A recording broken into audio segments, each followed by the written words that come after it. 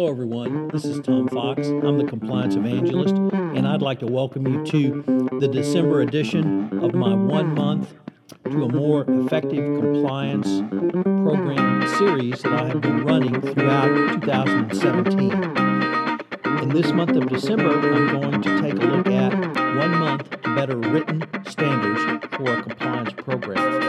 The sponsor this month is my Doing Compliance Masterclass series.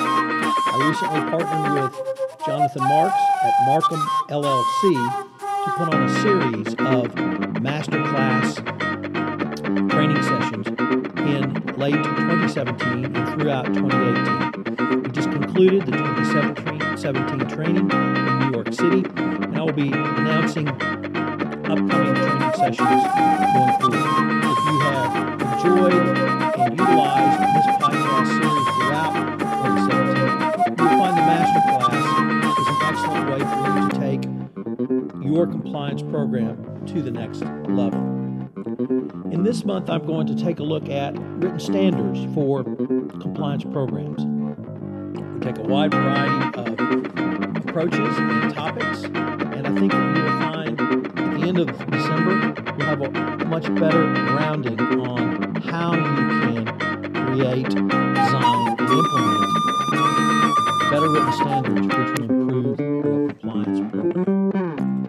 My series on 1 month to a better compliance program is part of the Compliance Podcast. Day 4, Code of Conduct, Structure, and Form. Next, we consider the evolution of the structure and format of a best practice code of conduct. Initially, my experiences with codes of conduct were they were written by lawyers, largely for lawyers. This included lots of thou shalts and thou shalt nots liberally sprinkled throughout the lengthy written document. This is what is now referred to as Code 1.0. The compliance community has evolved into Code 2.0, where at least the writing is less turgid, and we have moved to more employee-friendly language, and then some along the lines where we started putting in hyperlinks and pictures.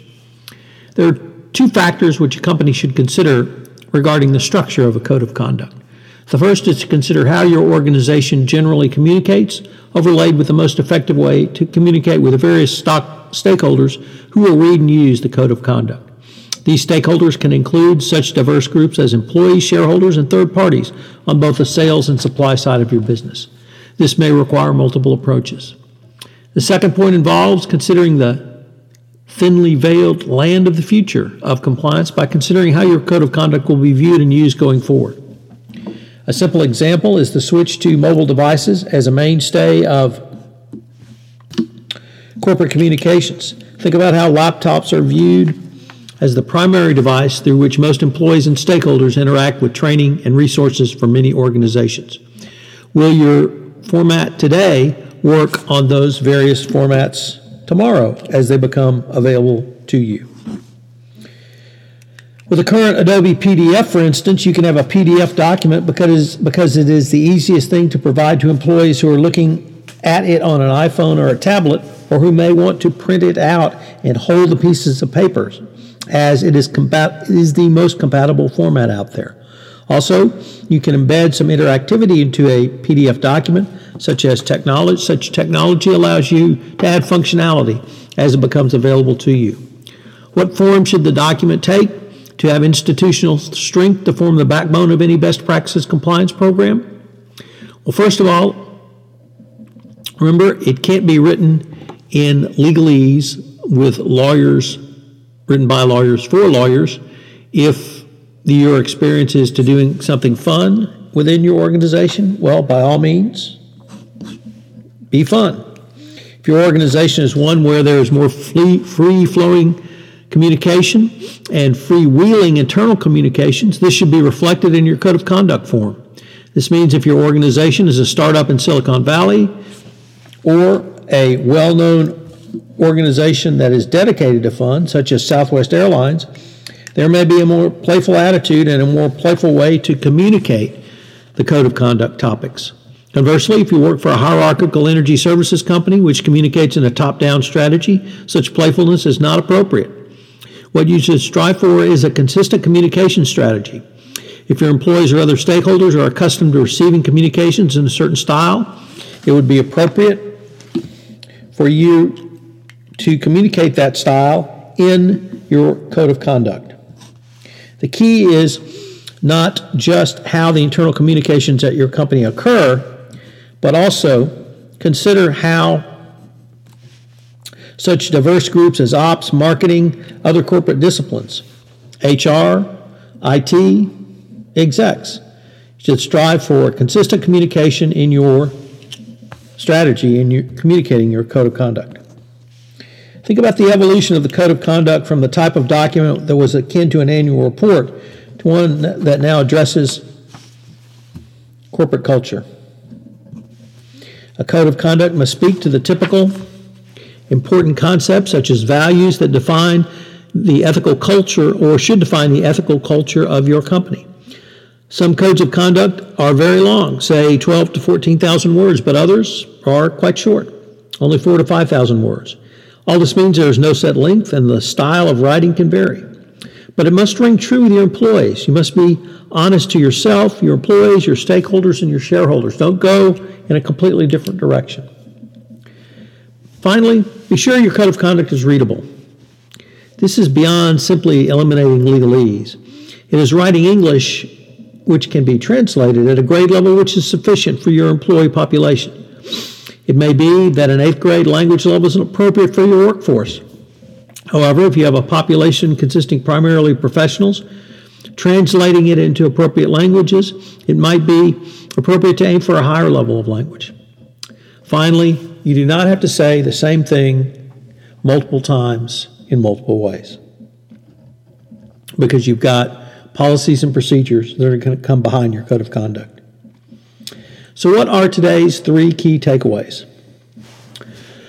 Well, number 1, companies have moved past having a code of conduct written by lawyers, for lawyers, to a code of conduct that is fully interactive for not only all employees, but stakeholders, including others in the corporation and those who do business with your corporation, customers, third parties, agents, etc.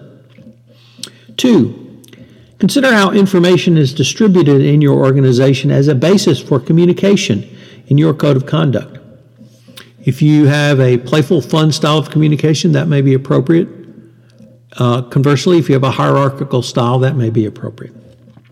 And finally, number 3, always remember your code of conduct must be readable, both in English and native language for the non-English speaker.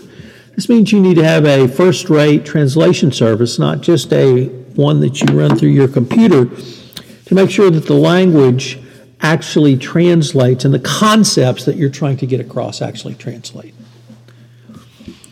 This is Tom Fox. Thank you very much for listening to Day 4 of 1 Month to Better Written Standards, and I hope you'll join me tomorrow where we go to Day 5. This is Tom Fox again. Thank you for listening to this episode of 1 Month to Better Written Standards in a Compliance Program. I hope you'll join me tomorrow for another episode.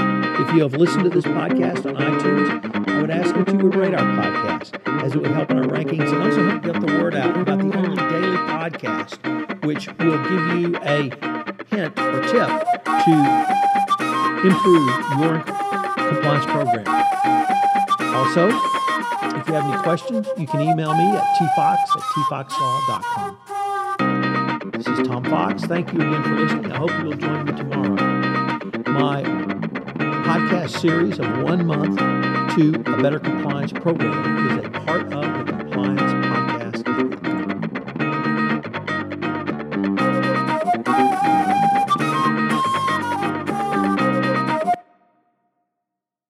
This podcast is a part of the C-Suite Radio Network. For more top business podcasts, visit c-suiteradio.com.